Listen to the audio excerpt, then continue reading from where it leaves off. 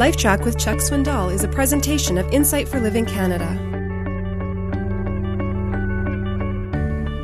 Cynthia and I are learning over these years, and here's the point, to express our anger in appropriate ways and at the right time. We are learning to express our anger in appropriate ways and at the right time. Please notice I did not say we are learning never to be angry. Scripture says I'm supposed to be angry. Isn't that what the command reads? Be angry? I mean, when's the last time you've obeyed God and got angry? You say, well, I thought all anger is wrong. See, I was raised to think like that. So for 10 years, I'd put her down every time anger appeared. I didn't know what I was talking about. I was raised wrong. All anger is not bad. There is a righteous indignation. If it does not anger you when you read about someone who molests a child, there's something wrong with your thinking.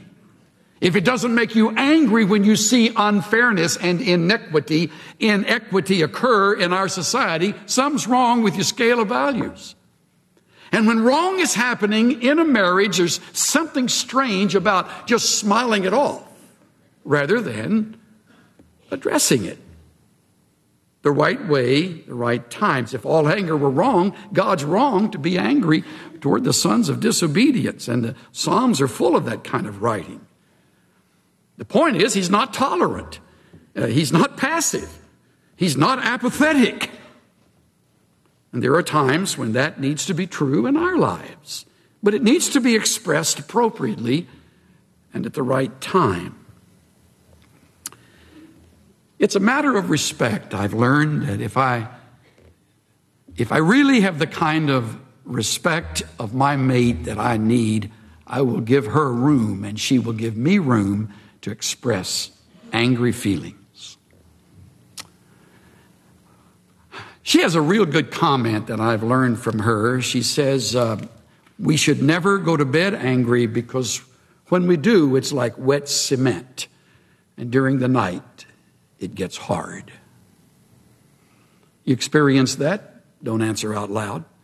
It's a great habit to form that you not let the sun go down on your wrath.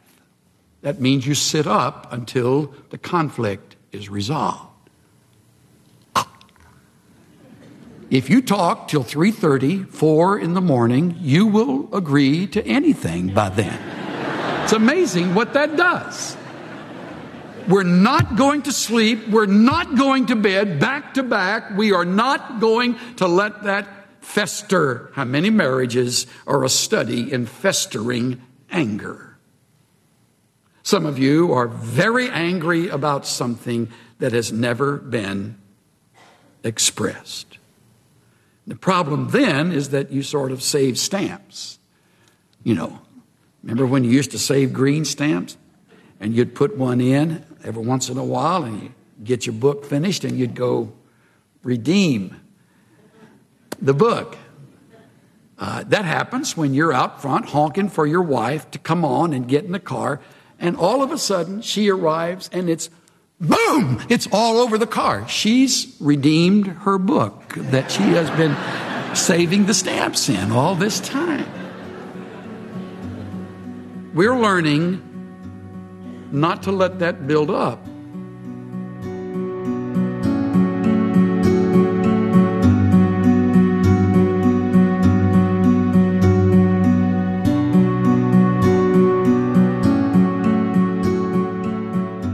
Not all anger is bad, and all conflicts are not wrong. But disagreements need to be expressed appropriately and at the right time, with healthy doses of grace and forgiveness. This is Steve Johnson of Insight for Living Canada. Listen to more of Chuck Swindoll's LifeTrac messages at lifetrac.ca. LifeTrac, where life and truth meet.